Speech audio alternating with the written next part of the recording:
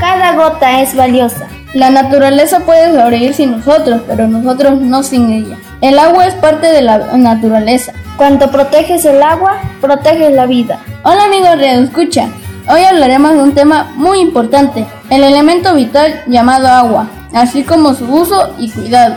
Importancia del agua. El agua es muy importante para el uso y consumo humano. El agua es un recurso no renovable, por lo que debemos cuidarla. ¿Cómo cuidar el agua? Evita el goteo. Cierra la llave si es que no lo utilizas. Reduce el uso del agua cuando te bañes.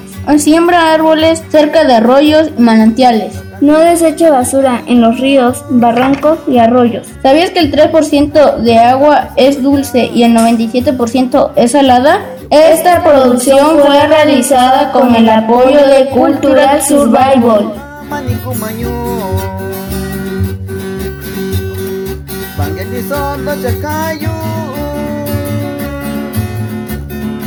Janasando no Kumayo.